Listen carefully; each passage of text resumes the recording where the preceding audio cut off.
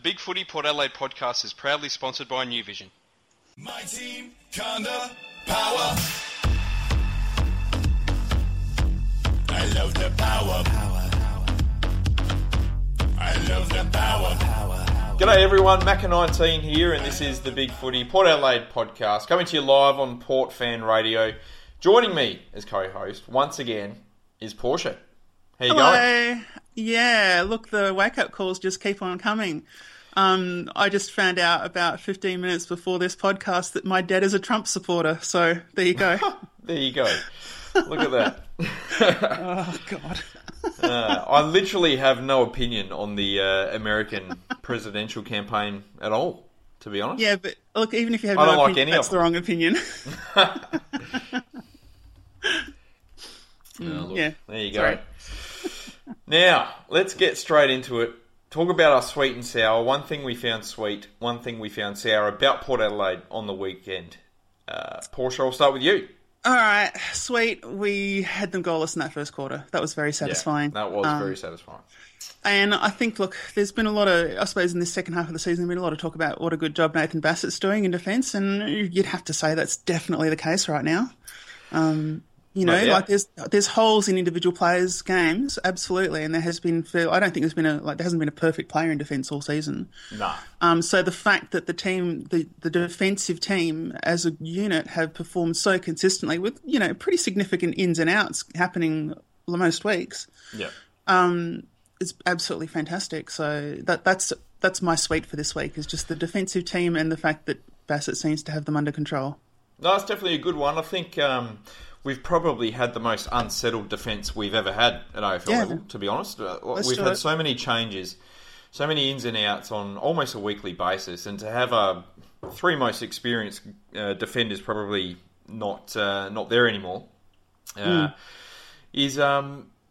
has been sort of cause for concern at times throughout the year. But the young guys just keep standing up. I thought Burne-Jones was really good on the weekend again. I thought Austin played just about his best game, I thought, on Rory Lobb for the most part. Okay. He was really, really good.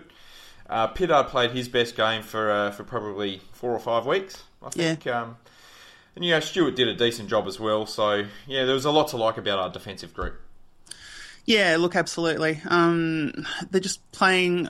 They're not playing perfectly. They're a long way from that, but they know what they're doing. They know what they're doing for the most part. So that's been. They've stood up under pressure, and yeah, that's all you can ask, I guess, from those sorts of players. So yeah, and young guys have too. They've done well. Yep, that's my sweet. My sweet is probably Ebo. I don't think there's a player on our list who has been as criticised as much as he has since probably mid-2014 when he started to go through a bit of a down patch. But I think, you don't reckon? There'd have to be a few. Polek for sure.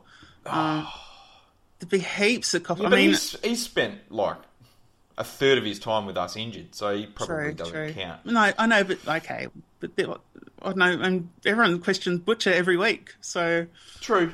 But for a key player, I reckon Ebo cops more criticism. For a guy in the leadership else. group. Yeah. Well, except for Matthew Lobby. Yeah, for sure. I could probably keep naming them. Yeah. But look, I thought his last 6 or 7 games have been really, really good. Really high standard. I'm absolutely stoked he hit the scoreboard yesterday. Kicked 4 goals. That was great. Looks like he's starting to get his confidence and run back, and is performing on a weekly basis. So for me, that's definitely a good thing. Yeah, absolutely. The main issue with Eba, and I guess it's always going to be an issue, is just people are critical of his disposal. I'm critical of his disposal, but his endeavour's right up there. His accountability's pretty good. And look, in a lot of ways, this is going to sound like it's a negative assessment, but he's kind of like our Sean McManus, in that he had similar deficiencies in his game. He was never going to be part of a top 4 side, but he played his heart out, and he was a key player a lot of times for Fremantle. Yeah, that's a bit harsh. I know it's harsh, but it's kind of the spot he's in our side right now. I never thought I'd hear that name again. Yeah. There you go. I think it's the best comparison I can think of, because he played that similar sort of kind of physical, kind of pacey, lots of run, not fantastic disposal, and anytime people would think, oh, he's no good, he'd come out and he'd still be one of the best players because everyone else was underperforming. Yeah. Yeah. See, I reckon he should be at more of a Scott Thompson level. Yep, I Maybe agree.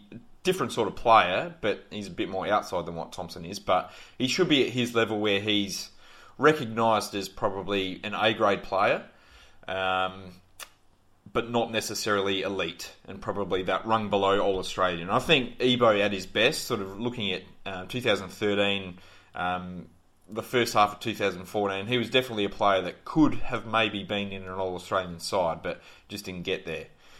He's obviously regressed a bit since then.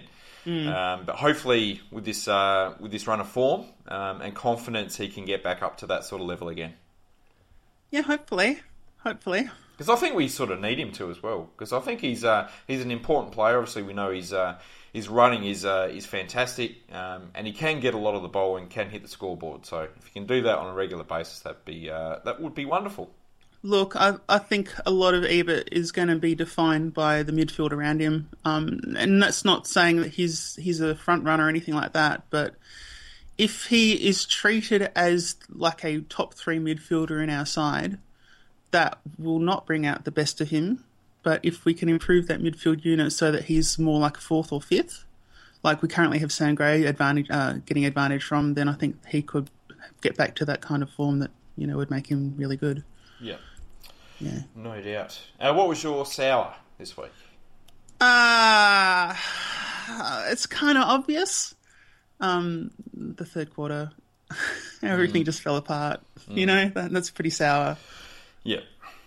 No doubt. Mine's pretty much the same. It was the way that we surrendered control of the game and that we weren't overly reactive to the changes that GWS made. I thought they went a bit shorter in terms of their disposal. They chose to run the ball a bit more, and their pace really cut us up. We said in the preview that their pace and run was going to be a concern, and it did actually tear us to bits, especially after half-time. Scully had 17 touches after half-time, Shield had 18, Devon Smith had 14, Canelio had 16, and Stevie J had 11. We just had no answer to those guys at all, which was a real shame. Yeah, look, I mean, I've got to say, if we're going to take something out of it, I think GWS should be taking more out of it than we are. Because in fact, it took them a half to counter the game plan of a side with as many deficiencies in our 22 right now compared to our full list as we have. The fact that they had to have the long break to work out what to do about it, I would be worried about that. Because they have so much talent across every line. Like, we were looking at that team in the preview. There were not a lot of positions that we would reasonably have expected to win. And in that first half, we were winning pretty much all of them. So I reckon the momentum swing came a bit before the first half. I thought we had a terrible second quarter, but we got lucky on the scoreboard. Yeah, maybe. But I guess we'll talk about that a little bit later on. But anyway, once again, we've asked for questions on the Big Footy Forum, and we've got some rippers. I want to start with the man Johns. Would you rather have the ability to predict the future, but you can't tell anyone, or have a photographic memory and tell people about it? Yeah, now this one I asked clarification for, and the clarification was that you'll know the future, but it's a predestined future, so you can't actually change it. Yep. If it's that case, I'd really hate that. That'd be the worst. I would rather not know if I can't change it, because then what do you do with the rest of your life, I guess it's... If you find out you're going to die in 4 days, it's like, shit. Well, that's bad, but what if you find out you're going to die in 60 years and every other thing that's going to happen in your life until then is painful and you can't even commit suicide? Yeah, well, I guess I haven't really looked at that. I was going to say I would much rather predict the future for sure because of the whole money-making situation that you could probably create from that. You can't change the future. So that was the clarification from Johns, which makes it that you would never choose to see the future option. Yeah, well, in that case, you'd prefer to have a photographic memory. Yeah, so easy. Listen here, people. I'd rather have a packet of chips than be able to see the future. You'd basically be the main character off Suits, essentially. Yeah, true. Which isn't a bad thing, I guess. That's a good show. I like it. It is a good show. Underrated. Yeah. It's very good. Anyway, yes. Dylan 8 has asked a very solid question here. He'd like a discussion about potential head coach candidates. I don't think it's a good year for them. I've put together a small list. Stuart Hughes on it, I'm assuming. He also said I might have some inside knowledge on assistant coaches, or have done some research or something, which I haven't really done. But we can have a chat about some names. I don't really feel entirely comfortable on this topic, as I really like Ken, and I think he's still going to be coach for some time. But if I was to list my top 5 assistant coaches who are in line for a senior job when it comes up, I think we've got a lot of similar names, or there's a lot of familiar names, I should say, rather. Players that or coaches that we know about. Number 1 would be Stuart Dew, who's the senior assistant and midfield coach at Sydney. Yeah. I think he's pretty clear cut. I think he's also maybe there might be some possible danger of him getting in the Scott Burns Choco Royal assistant zone. Okay. Which where I think he's probably gone for 3 or 4 jobs and been knocked back, which I think was the same as Scott Burns, and certainly the same as Choco Royal as well. And Scott Burns has pretty much never spoken about as a future head coach anymore, whereas he was all the rage probably 7 or 8 years ago. And it's kind of the thing where I guess Kenny Hinkley went through the same thing as well, where, okay, well, he's been knocked back for 3 or 4 jobs now. Why is that? What's wrong with him? So if he doesn't get the next one that pops up, or the next one that he sort of aggressively applies for, then he might be in the danger of being a career assistant coach. Yeah, well, I mean, that's the thing. Like, you talk about how there's 3 or 4 jobs, and it sounds petty to think that 3 or 4 jobs could end it, but that's a quarter of all AFL clubs, or just under a quarter of all AFL clubs. Yeah. So that is actually a pretty significant sample size, I guess. Yeah, look, I mean, Stewie Dew... It'd be a great story. It'd be really difficult, though, because we already have the baggage from hiring Matthew Primus, which is that we stayed in club, we stayed insular, and then we say, Ken Hinkley's no good, we'll go back to insular. That's kind of how... I've thought about this today, and I don't think the situation applies. I don't think the Dew and Primus comparison can be made, because Primus came to Port Adelaide in 97, and he didn't leave until he got sacked as coach. Like, he stayed there. He literally retired from playing, went straight into assistant coaching, then went straight into coaching, all at Port Adelaide, and then got sacked. So he was there for like half his life. Whereas Stewie Dew's played at Port Adelaide, won a premiership. He's one of our all-time heroes, one of the most loved Port players of all time. He's then gone away. He's gone to Hawthorn, won a premiership, worked under that system. He's then gone to Sydney, won a premiership there as an assistant coach. So he's gone away. He's done his due diligence elsewhere. I reckon it would be a great homecoming to have Stewie Dew. Look, I understand that would be good in that respect, but then it just makes me worry about the selection. Like, for me, it's just as much about making sure we follow the right process. Yeah. And it makes me worry, like, if we would pick Stuart Dew, and especially if there was not a particularly rigorous selection process, I'd be like, oh, what's going on? Bad old days, job for the boys sort of stuff. Yeah. But he's then also recognised as probably the next one up in terms of inexperienced assistant coaches. He's pretty well recognised as the next one off the rank that's going to get a job. So if we would consider he would be the best available candidate, I would say that, it would just be part of the story. But Matt Lane has written in and said, Dew left on relatively bad terms. I don't think there is any connection there. He hasn't so much as been back to the club since he quit. I'm not sure he left on all that bad terms. I don't know. Yeah, but I know there was rumours, but I'm not sure they were 100% right. I don't know. For me, Dewey always felt more like a Centrals player that's playing some games in the AFL than a Port player. Yeah. Like, he was so keen to play in that first Centrals premiership and things like that. I'm not sure that's a super strong connection. I think that's probably right, but I don't know that it necessarily mean there's animosity. It just might be that it's not a super strong connection, which is fair. My number 2 would be Lee Tudor, who's currently at North. He's their forward coach. He's won a VFL premiership in his own right as a senior coach. He's also worked at Sydney, St Kilda and North in assistant roles. So he's someone that's had a lot of experience. His name is bobbed up in recent years as a potential senior coach. I think he's got age on his side. He's obviously worked in some successful systems there as well. He'd be one to consider for sure. Yeah.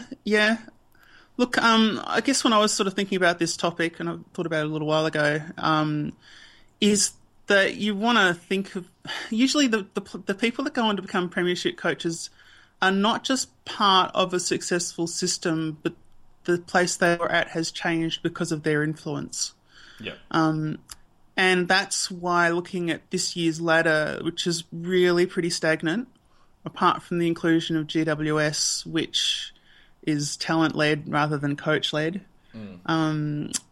that's what makes me worry about the stocks of players, of coaches. And I'm going to preempt you and hope that Nathan Bassett's on your list, because that improvement in our defensive unit this year is probably one of the few things I would point to for an area coach and say that's a clear gain. I deliberately didn't put any assistant coaches on there. Okay.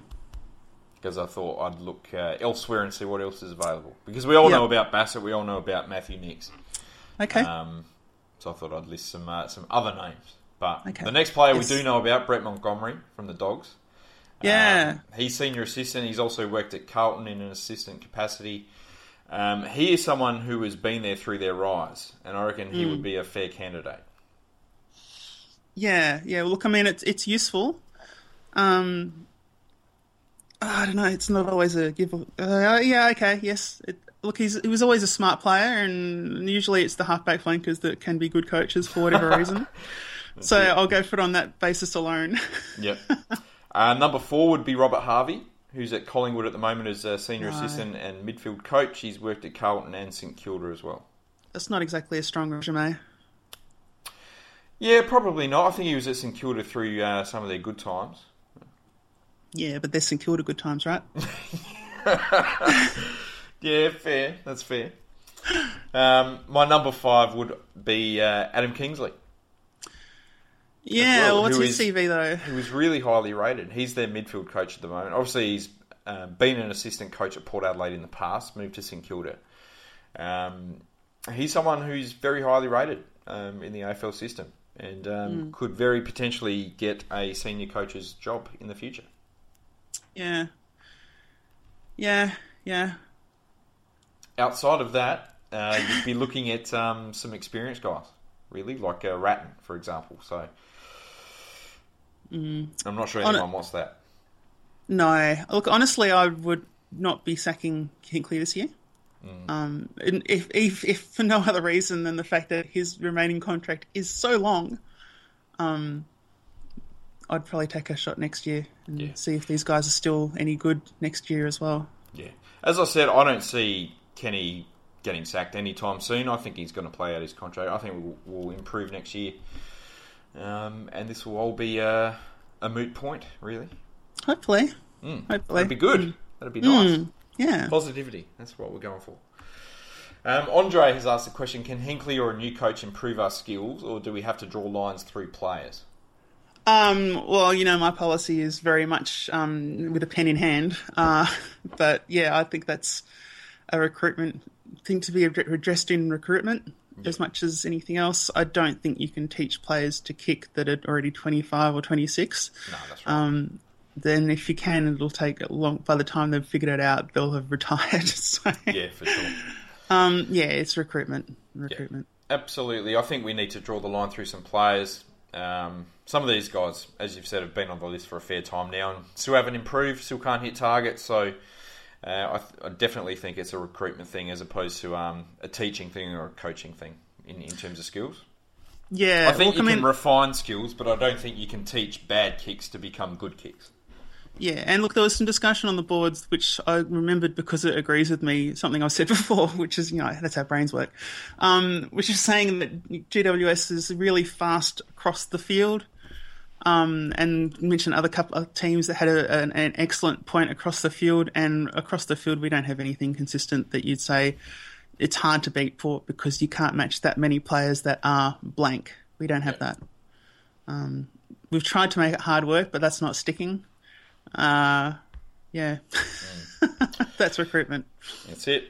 Andre has asked a question, if in form, would you play all of Pollock, Amon and White to help address our lack of speed? And I just have one word for that, yes. I said that last week, we should actually do that. So, yeah, totally agree. For sure.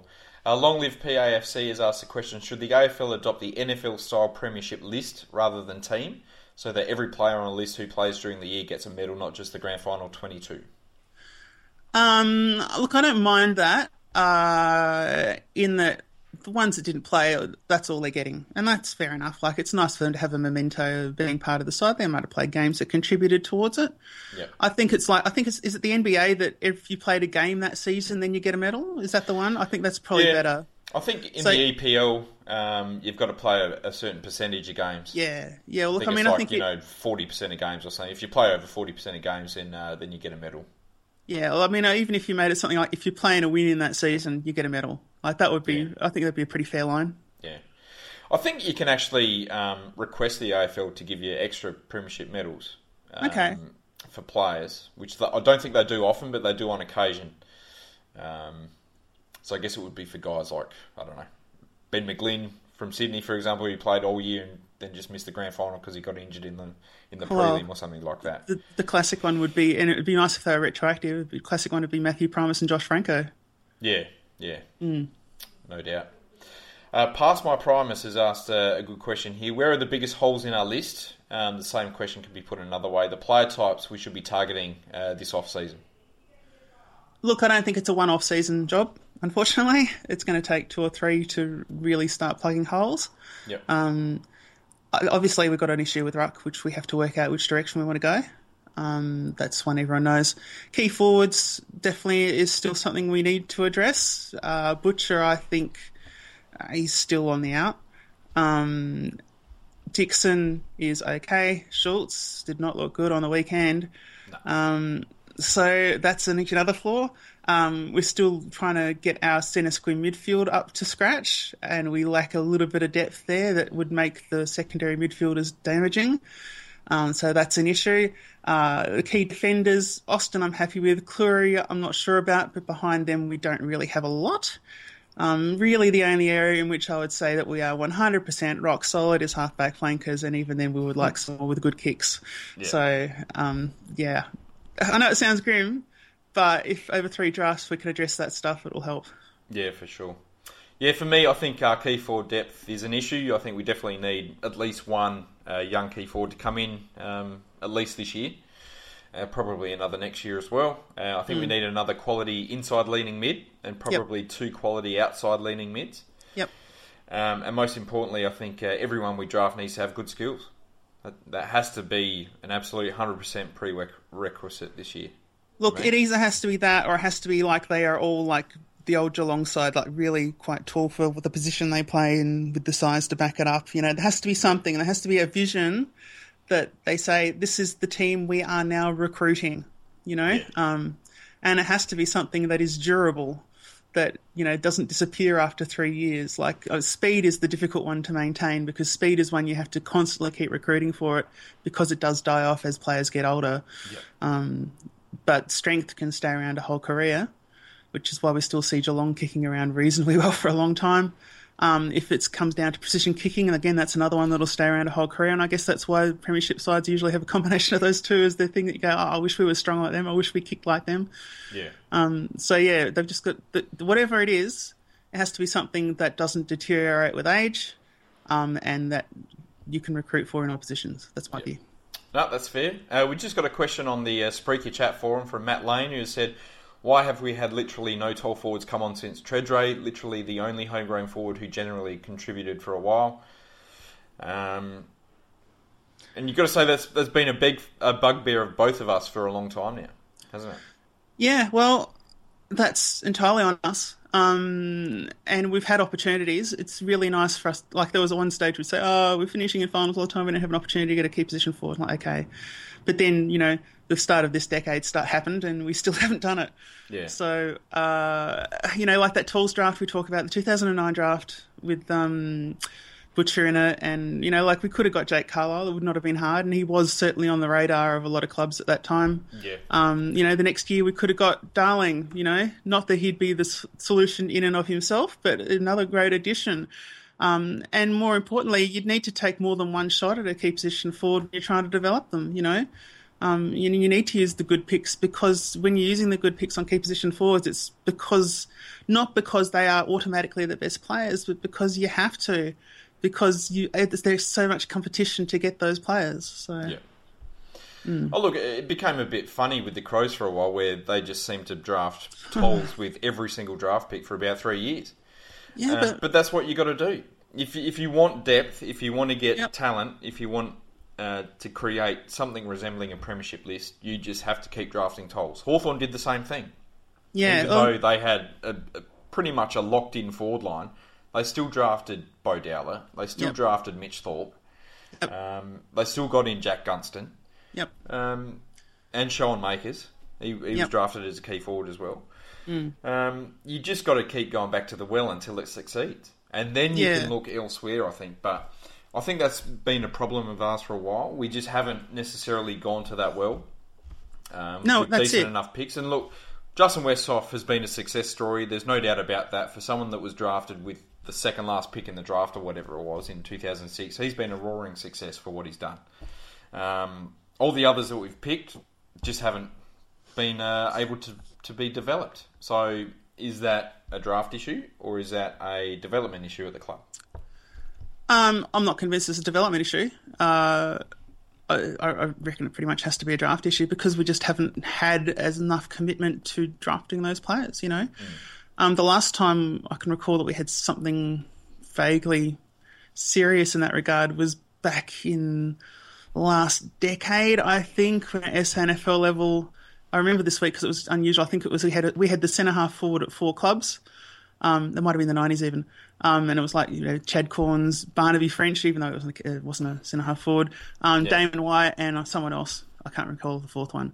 Like, we were actually trying, at least at that point, and they just weren't being good enough for the top side. But, you know, because we tried, we did have Damon White, who was actually all right. You know, he was not a great player, but he was certainly, if he was in my list right now, we'd be playing him. Yeah, you know, Toby Thurston's, like the year we drafted Toby Thurston's, we drafted Morgan as well. Yep. Morgan didn't work out. Thurston's did. You know, you're going to get them wrong with the tall forwards, but if you want to have that opportunity to become an excellent side, you gotta speculate. You know that you can't just keep. And as much as having Charlie Dixon come in at age 25 and something, and he'll be here for 5 years in good form, if we're lucky.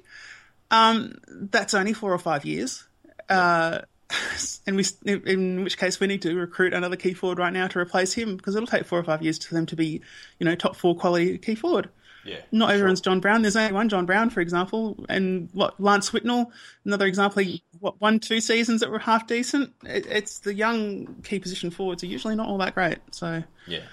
Anyway, no, that's fair. I think we certainly need to be drafting probably a key forward every year for the next few years, to be honest. But just to try and get that sort of depth, and hopefully one or two of them succeed. And I know a few people have said, "Oh, well, we've got Dougal Howard. Do we really need to go back there?" And the answer is yes, we absolutely do.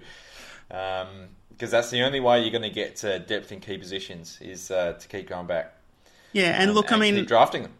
And I think particularly with Tools, if you can get them in as a job lot, I think it makes it better for all of their development. Yeah.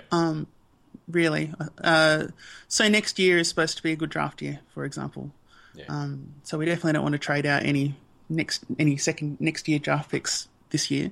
Yeah. And ideally we'll pick up a couple. But like that might be a good time to really load up heavy on draft picks next year, I think. Yeah, for sure.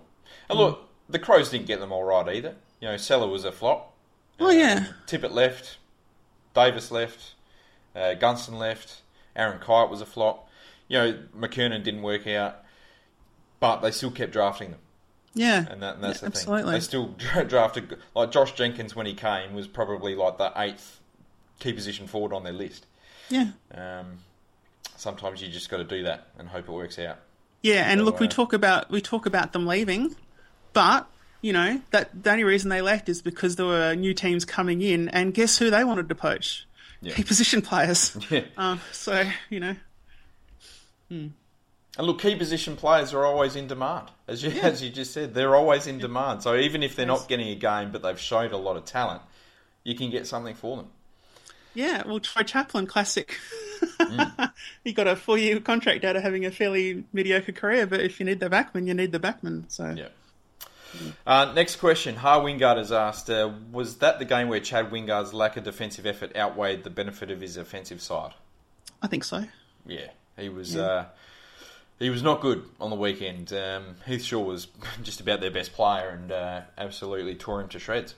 Yeah, I think that we saw this week, I suppose, an exaggerated version of what we've seen in other games when Chad Wingard's quiet, which is that when he's quiet and he knows he's quiet, he takes risks that he should know aren't going to work. Yeah. So he'll have shots at goals that's like, oh, you're good, Chad, but nah, you could have had options. You could have tried something a bit less I will save the day than that. And that's sometimes that's just the price you pay for having a star player with supreme self-confidence on your list. But I think he probably does grab a little bit too much at half chances when he feels he's a bit behind the ball. But yeah. JBC has asked the question on the Spreaker chat. We should always load the rookie list with raw tolls as well. What are your thoughts? My thought has always been that you always have a ruckman. And you probably want a key position player, and then you can have a mature midfielder, and then another player of your choice. That's how I would do it every year. I'm going to disagree that we should load the rookie list with raw tolls, especially raw, or maybe ruckman, because they often tend to work from the rookie list. Maybe key position defenders as well also seem to work a reasonable percent, but key position forwards from the rookie list, no chance. Nah, basically. They very rarely work. I went through the stats a couple of years ago. I think in the first year we started doing these podcasts and on the first draft review, and I think the success rate for rookie list key position forwards drafted in about the 10 or 12 year period before that particular draft was something like 4%, which is not very good. So you've either got to strike it gold or you're just going to get someone that doesn't play a game. Yeah, absolutely. Look, I mean, I think that when you draft players like Snelling on the rookie list, that's exactly what you should be doing. Yeah. You should be drafting guys that you at least know can play, but they might have doubts over their ability. But when you're drafting tall forwards out late, you're really just drafting a body and then wondering how good you are at teaching them to play football. Yeah. And tall forwards are one of those things where you've got to pay... the quality and the price you've got to pay for them are pretty much in line. Whereas you can always find sort of gold midfielders off the rookie list, players that come good from there. So I would much prefer the rookie list be spent for certainly a sort of like a development ruckman, flankers as well, and then a bunch of pure midfielders that may have issues. They may not be quick enough, or they may not have the endurance at that particular time. But hopefully, it's something that can be taught. But they know how to play footy. Yep. Essentially, that's what I'd do. And no one under 182 centimetres. Far Kern has asked the question, and I guess Portmanteau has asked a similar one as well, so we might as well join these two together. Oh, okay. To what extent is it reasonable for us as a supporter group to demand 22 rounds, 88 quarters of sustained excellence from such players? To what extent has this year's performance been a reflection of squad depth? And Portmanteau has asked, in the cold light of day, have we finished about where we should based on our injury list and suspensions? I'll do the last one first because I've forgotten the first two already. I have a bad memory. Yep. Yes, I think we have probably finished about where we should. We have had a lot of injuries. In this middle part of the season, our players have worked a lot harder. They have worked harder than the opposition in a lot of games, I think. So I think we probably have finished about where we are, where we should be. If anything, we might even be a little bit lucky to finish that high. I think, I've for the players that are on the field, a lot of them I don't have huge criticisms about their season in general, but that they exhibit tendencies that are not conducive to improving the side in the future. Yeah, it's hard because, I mean, there's no team out there that and this is the other one, wasn't it? It was 88 quarters, is that it? There's no team out there that plays 88 quarters a year. No. There's not one. So, but what you need is the guys that when they're not playing 88 quarters a year, like if they're forwards, they still kick a goal or two. If they're midfielders, they still get their 15, 20 touches. If they are out of form, they're still contributing and they're not breaking team rules. Like, that's the important thing for that, in my view. Yeah. I think once Monfries and Ryder were suspended, we were going to be up against it for a premiership because we just had to find two more high-quality players to fill the gaps. And develop. And whilst Youngie's done a great job, I'm not sure we've really been able to fill those gaps successfully enough.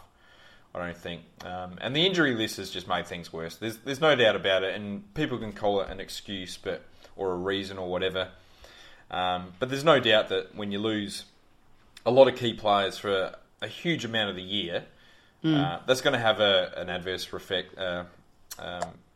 It's not going to be good, is it? Yeah, but to be fair, for our chances of making finals, and so I think we've probably performed. If you were to say we would have lost the players that we've lost for the majority of the year this year, and where we were seated on the ladder at the moment, I would say that's probably around about right. I'd say it was probably good for where we were. I think we're doing all right for what we've had missing. And I think clearly a disappointment because everyone expected us to be top four. I think on the podcast we all said, "Yep, top four has to be the goal." We got a great, we got a squad in form. We got a great new recruit in Charlie Dixon. Ryder's going to be great. Yada yada. We got a fantastic fixture, and it just hasn't worked out. Yeah, but look, I mean, we talk about the injuries, but for example, I don't think we should be including Schultz and Carlisle on that list because they're both at the age where you can't expect them to play a full season anyway. No. Like Schultz was 2002 draft originally, Carlisle was 2005. That's both over 10 years ago. So I think that they'll probably both be gone at the end of this year. You'd have to say. No doubt, but I think. As we've mentioned a lot on the podcast, I think, when you train all summer with three key forwards and then your number two key forward gets injured for over 3 months in round one, it's going to have a really bad effect on the team, I think. Yeah, absolutely. Totally agree. Right. Well, that was great. Let's get on with our review. And obviously Port played a GWS in front of a fairly small crowd of 27,000 in what was probably the coldest I've ever been at a footy game, to be honest. It was absolutely ice cold out there. GWS left victorious by 19 points, 11 goals 13 to 9 goals 6. Brad Ebert kicked 4 goals and Robbie Gray kicked 3 for the Power. I want to split this up into two halves and talk about the first half first. Okay. What were your thoughts at half time? How did you think we went? I think the Trengove was a genius machine. That was most of it. Yep. I felt like that last little run of goals at the end of the half made me feel like maybe we could hang on, whereas if we hadn't got them, I still would have thought we were pretty likely to lose. Yep. But the fact that they were lucky goals and that we didn't take that advantage, that really hurt us. But yeah, we had them on the back foot. And that's what you need to do against fast sides. You have them on the back foot so that they have to have the excellent disposal, because I guess as much as anything you could argue that might be where GWS might be a little, not weak, but, exploitable perhaps. If they're under pressure, they're not necessarily going to be the best because they're not a hardened unit yet. They haven't played finals, finals upon finals yet. So I think that sort of pressure can still expose them. And I feel like we were playing in that first half. So I think that first half of us will be a blueprint for other sides in the finals to play GWS. Yeah. No, that's fair enough. I thought we had an excellent first quarter.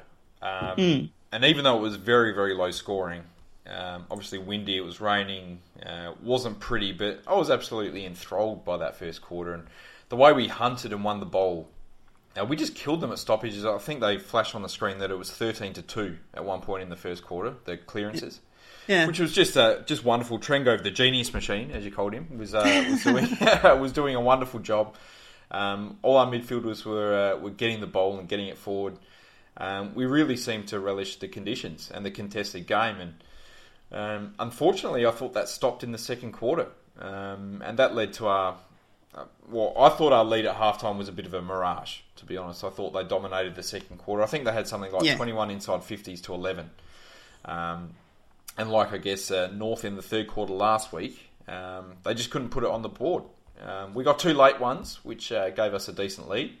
But I don't think we really deserved that lead at half-time. No. They had just... The thing that I really noticed, I sat a little bit higher than I normally would, and they adjusted their defensive line, and it really stopped us in our tracks.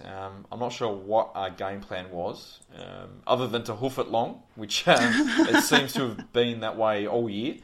Yeah. But it was really pointless because GWS had 4 players in a line on that last line, set up very similar to a soccer defensive line, and we kept kicking it over their heads to no one, and they just ran onto the ball. And instantly just set up another attack. It was incredibly frustrating. So I'm not sure what our forwards were doing, whether they were not following instruction or whether the instruction itself was off. But I thought our forwards were too far forward, too far up the ground, and they needed to push back probably 10 or 15 metres to be able to make that a better contest than what it was. Yeah, look, there's a comment on Spreaker chat right now from Matt Lane saying, what the hell is going on with our third quarters, though? That's purely coaching and mental fortitude. We've only won six third quarters this year.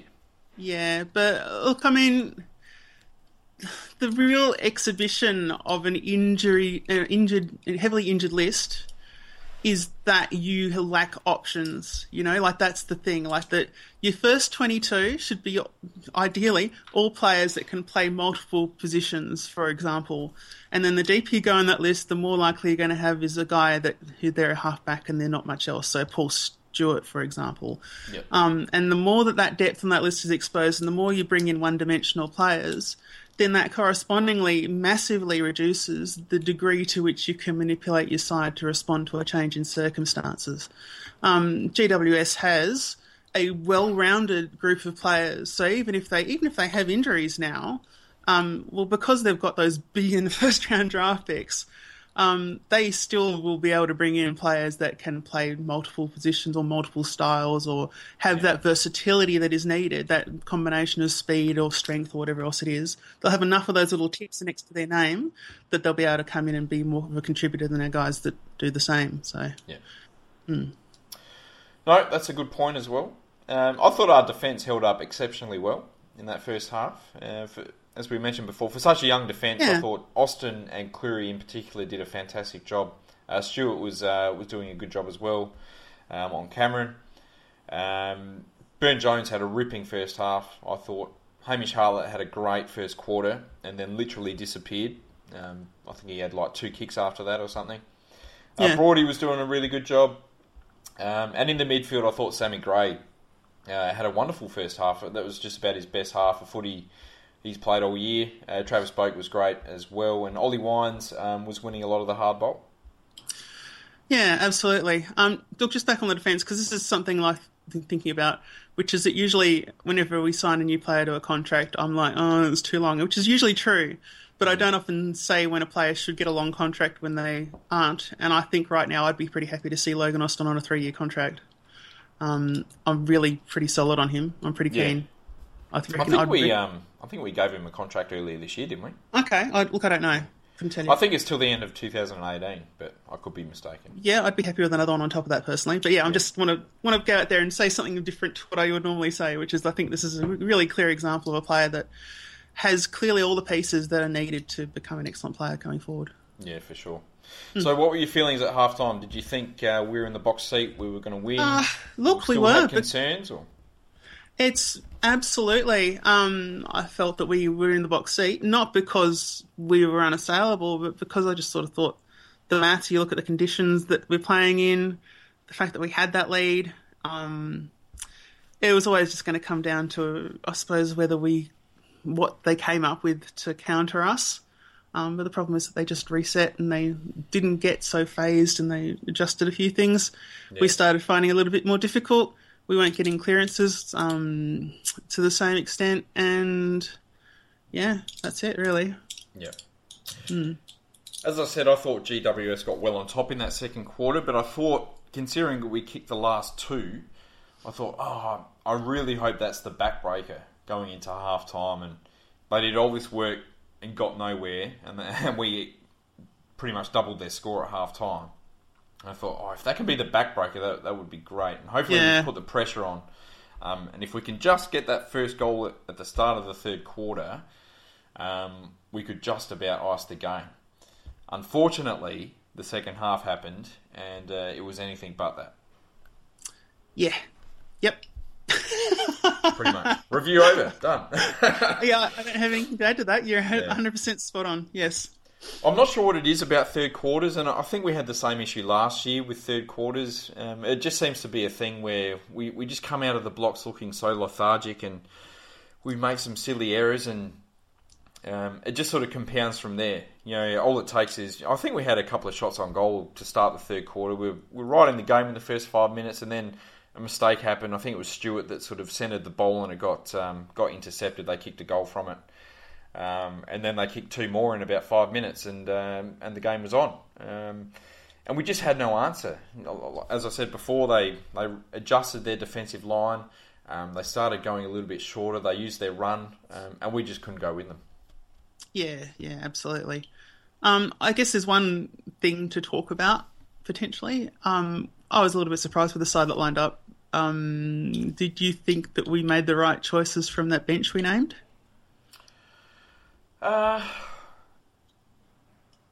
Probably not. No. I was very surprised that Amon went out.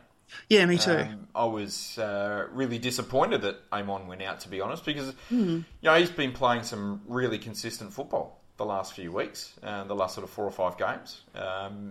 And I thought we probably needed, certainly on the day with the breeze and the wind and the rain, I thought, well, we probably need his skills and his running capacity on the outside.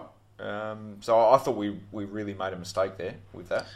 Yeah, look, I mean, for me, what should be happening when, for example, Pollock and Amon are in the side together is that should actually make both of their jobs easier. Yeah. So the fact that we seem to think only one of them can play is just a little baffling for me. Yes. Jimmy Beercans has asked, what else can we do with Hammer when he does go missing for periods? Trade him? Not give him a 5-year contract would be a start, I think. It's right up there, isn't it? Yeah. Probably not making him vice-captain either, to be honest. But yeah, that was a weird one. That felt weird at the time, and it's been weird. And yeah. It hasn't worked. I really, really hate Hamish Hartlett playing in the back lines. It just does my head in. I've never liked it. I think it makes him exceptionally lazy. I think it gives him an out so that he doesn't really have to do much, because he's not a defensive-minded player.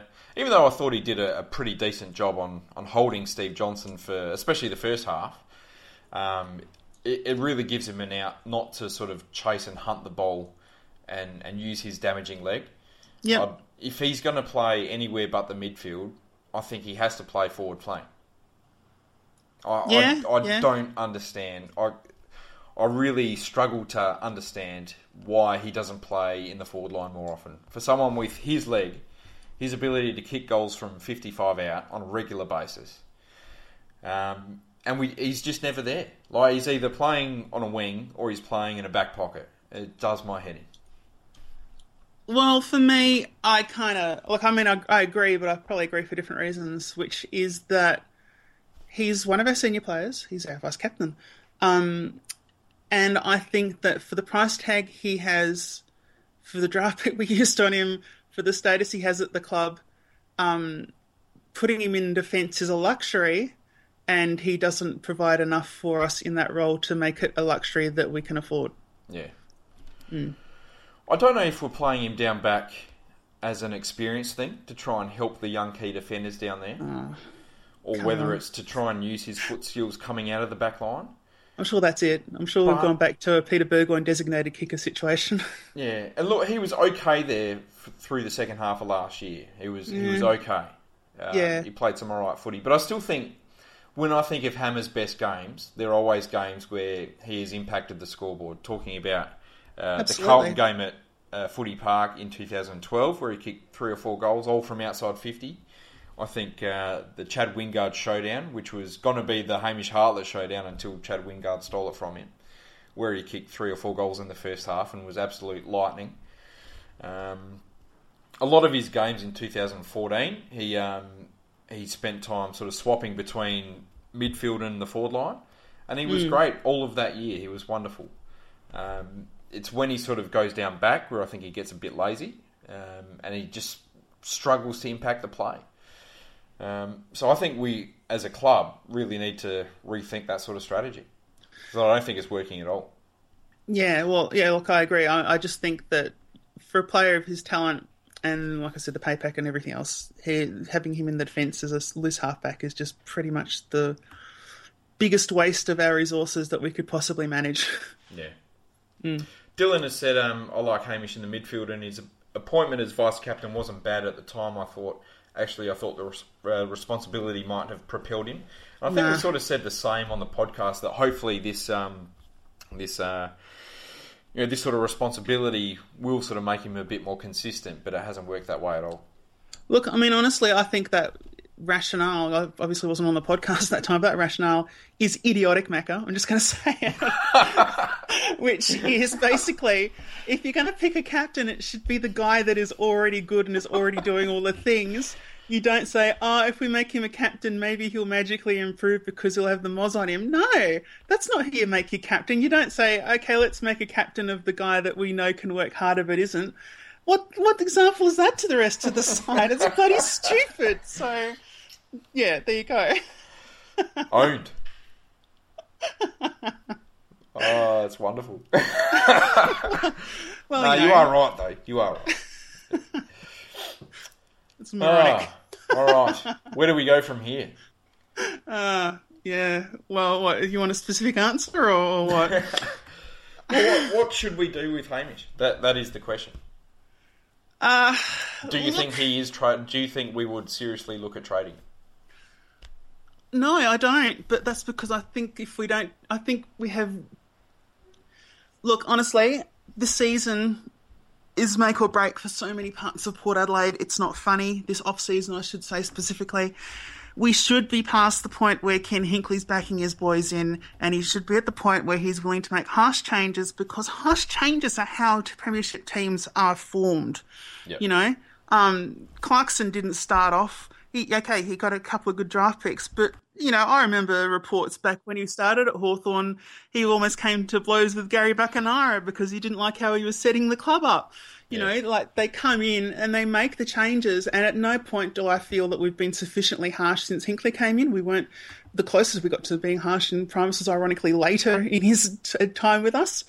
I think that he's at the point where he's been let down hugely by a number of players.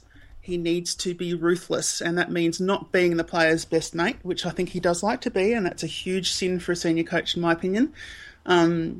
He needs to make the tough calls, and he needs to be calculating and be a bit moneyball, which I know is a terrible use, and if REH is listening, he'll pull me up on it. But yeah, he needs to be really serious about building a premiership list. The entire club does. Yep. The entire club does. So, well, that's what it's all about. Absolutely. You're either in the moment going for a premiership, or you have to be building towards a premiership. Absolutely. If you're just being stagnant, or just trying to make finals, or just trying for little improvements or whatever, no thanks. Yeah, and look, honestly, we play good blokes far too often. Like we keep them round, and for every Robbie Gray, there's 20 guys that we kept on for 2 years too long. You know, I reckon I could back that ratio up pretty easily. We are not ruthless enough at any time. No, I think that's certainly fair. And Matt Lane has also said Keith Thomas's comments re being a top 4 side that's out of form were his first genuine red mark, and would have to say I agree with that. Yep. On Kenny himself, I think he has too much faith in his boys. It's good to have faith in your lads and to back them in and all that sort of stuff, but when they keep letting you down, sometimes you've got to make hard decisions, and I think we were probably at that stage last year, and we are 100% certainly at that stage this year. And if harsh decisions aren't made this off-season, then I really don't know where we're headed, to be honest. Yeah, look, it's one of those situations, and unfortunately we do have precedent here, which he's going to lie to us. He's going to lie to us for the rest of the year about the quality of the list until we get to off-season, then we might see something serious. And the reason for that, if you recall back under Choco, we had multiple times, like every person was crying for it, and we've seen that on the forum already this year, saying, oh, look, stop, just give up on finals. Don't think about finals. It's like, yeah, you can do that. But remember that year that Choco said we definitely weren't making finals? Yeah. Can you remember what happened to our crowds? Yeah, exactly. They died in the arse. They absolutely were terrible, terrible, terrible. And the second that KT says anything other than we're pretty good, check us out, buy a membership, 3 games, great pre-game, best pre-game in the AFL, blah, blah, blah. As soon as he stops doing that, the crowds are going to drop off. Now, they might drop off anyway, and in fact, clearly they kind of did this week, or there were probably other circumstances. Yeah. But as soon as he comes out and says, yeah, no, we're screwed, phew, it'll be sharp time. Yeah, for sure. No doubt. All right, well, let's head back to the game for a little bit. Yeah, sorry. Now, obviously, the player of the moment, the one we spent half the preview chanting his name, Johnny Butcher. How did you see his performance? Oh, yeah. It was always going to be something like that, wasn't it? Yeah, look, it's... I actually thought he wasn't bad. When he had the ball, I actually thought he was really good. He was almost like the anti-Butch this week, where usually when he plays, he runs around like a rabid dog. Does a lot of pointless chasing and all that sort of stuff. But this time, when he got the ball, I thought something decent usually happened, which was great. But his defensive side of his game was absolutely atrocious. This week, yeah. Probably, watching at the ground, it would be the worst defensive performance from a forward or a midfielder I've ever seen. It was that bad. Look, and the worst part was that it wasn't that he was lazy, just that he kept losing where the football was. Yeah. And I'm fine. Look, I find it hard to criticise John Butcher for that, because that's the difference between SANFL and AFL. I saw a comment just before coming on the podcast about how, keeping Jake Needham the side because he chases is a bad idea because anyone can do it. It's like, no, they can't. You actually do need awareness of how the ball is going to be moved around in response to your running at the player with the ball. Otherwise you're just doing stupid running, and that's, I think, is definitely what John Butcher's done in the past. Yeah. And this week, the fact, I don't think he didn't run smart. He was still running a bit, but he just didn't run smart, and that's a huge problem. Yeah. He was always going to struggle in that sort of weather, and look, it certainly wasn't a key forwards day. I think both teams' set of 3 key forwards only took 6 marks total for the game. So it certainly wasn't a game where he was going to shine from that perspective. But I thought every time he got the ball, he set up probably a couple of goals, I thought, which was pretty decent. Got involved. But yeah, that defensive side is something that should probably see him go straight back out the side, to be honest. Well, I quite agree. Really, and the conditions, like that was the perfect conditions for a rabid Butcher, as you say. Yep. To be able to do that sort of chase and follow up. If he had done that, he might have actually got on the ball with the board with a couple of goals, I reckon. Yep. But he just didn't.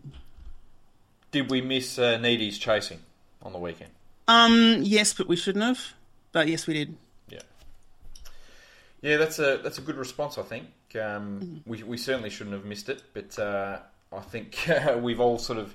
I know we all talk up his chasing and his defensive ability, And that's not the reason why he's out of the side. It's his impact when he sort of gets the ball, and the fact that he hasn't really got a kick for about a month has been the problem. That's the one, yeah. But yeah, we absolutely missed his defensive ability, and we just had no one, because Wingard was absolutely atrocious defensively as well.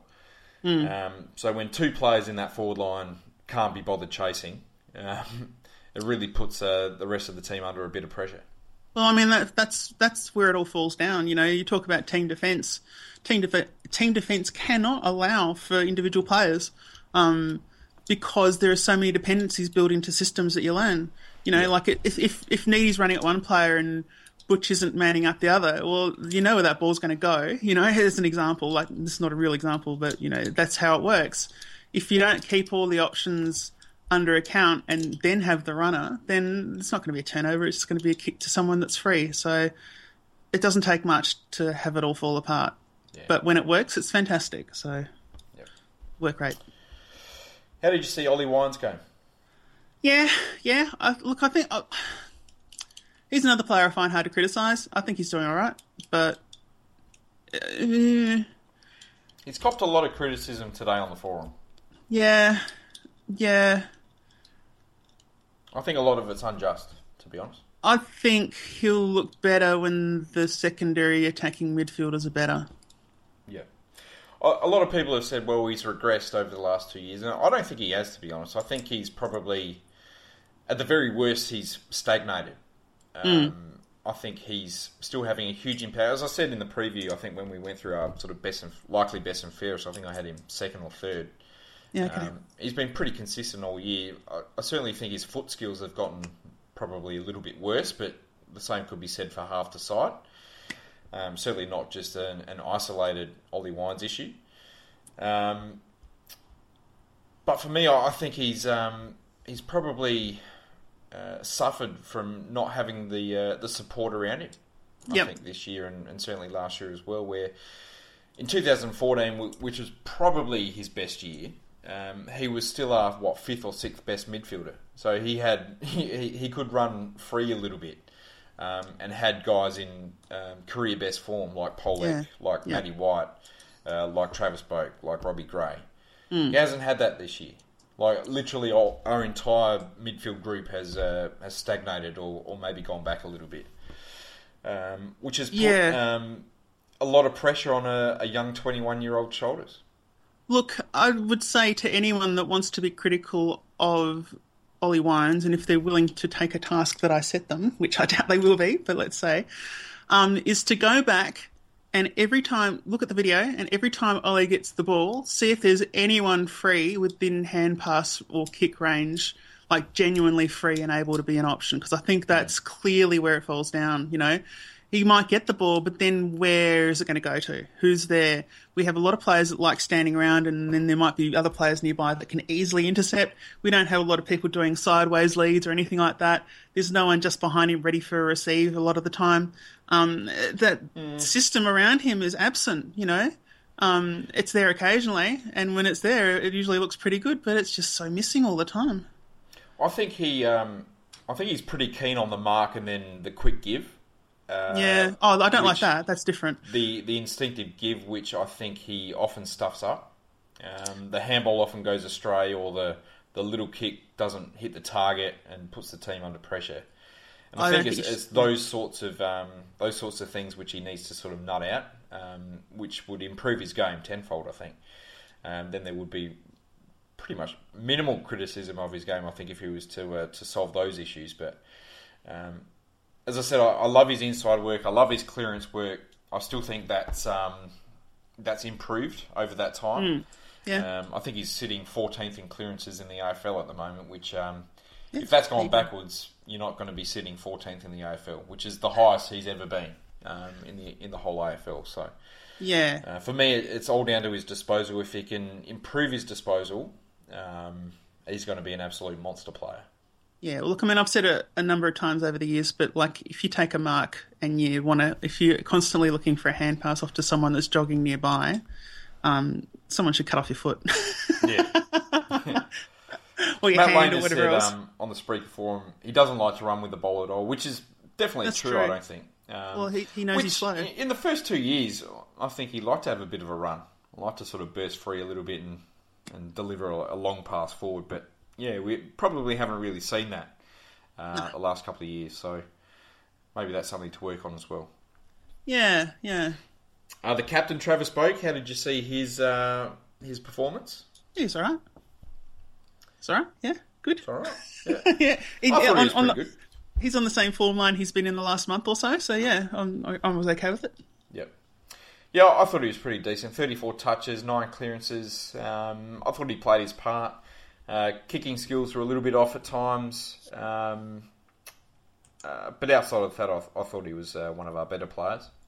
Oh yeah, I'd agree with that for sure.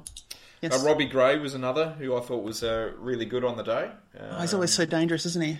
He is. He looked super dangerous. Every time he went near it, something seemed to happen. He kicked 3 goals, set up a couple of others as well.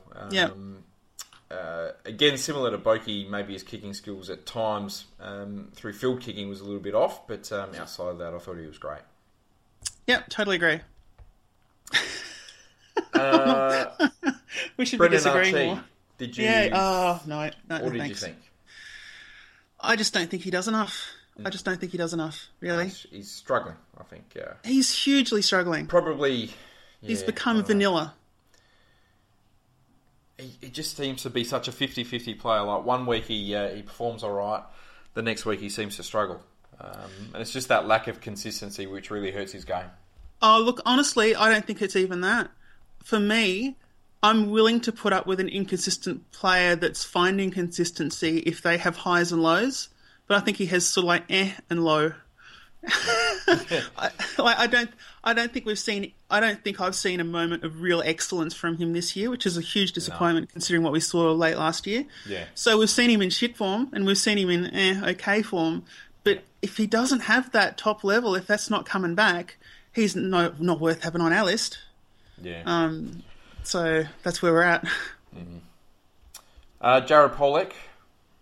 Yeah, well, that's different to Archie in that he does have that top level sometimes. So that makes it. I'm more willing to put up with that sort of inconsistency because at least you know that there's a chance he'll work towards that top level.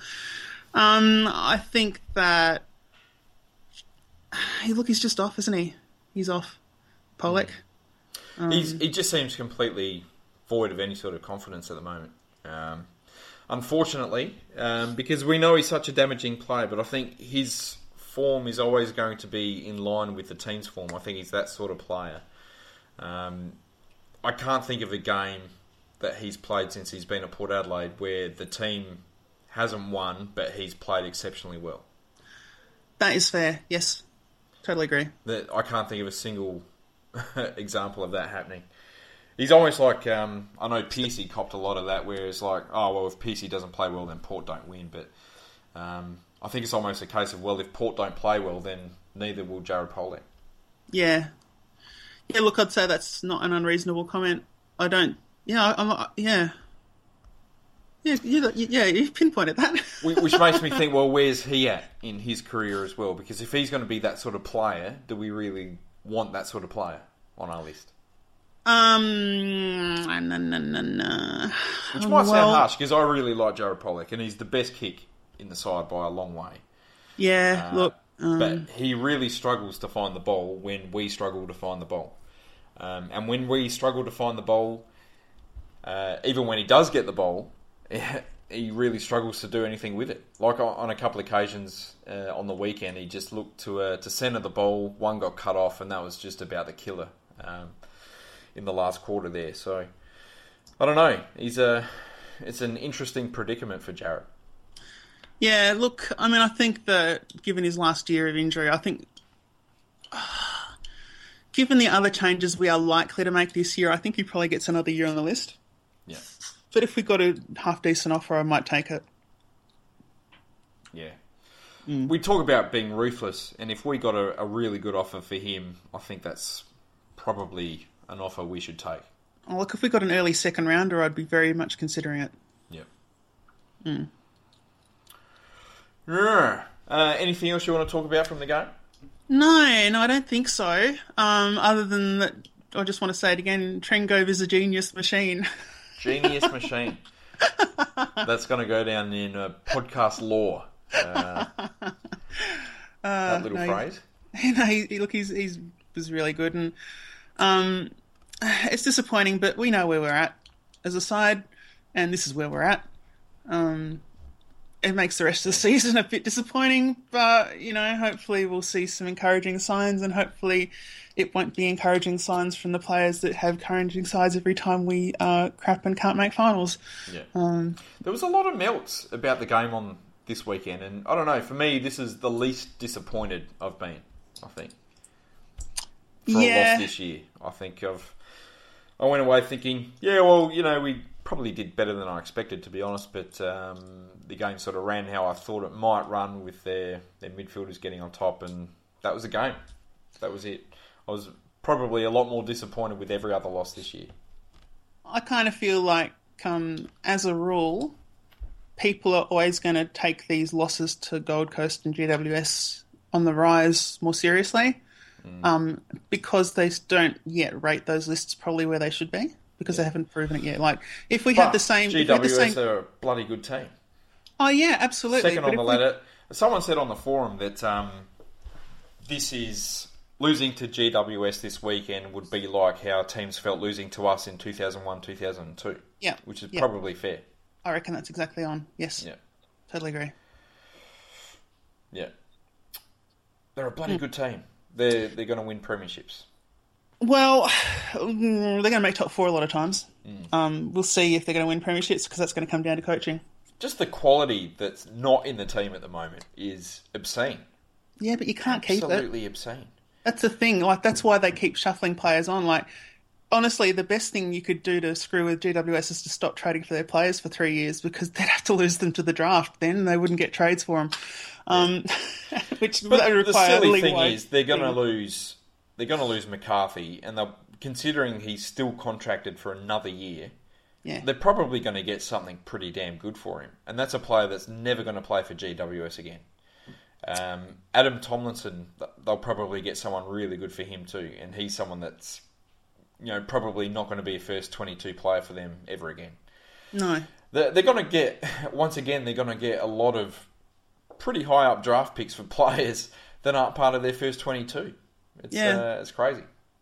Well, I mean, it's basically an extension of what they were doing, before they were even really anywhere, is they just keep pushing those picks forward so they can spread them over.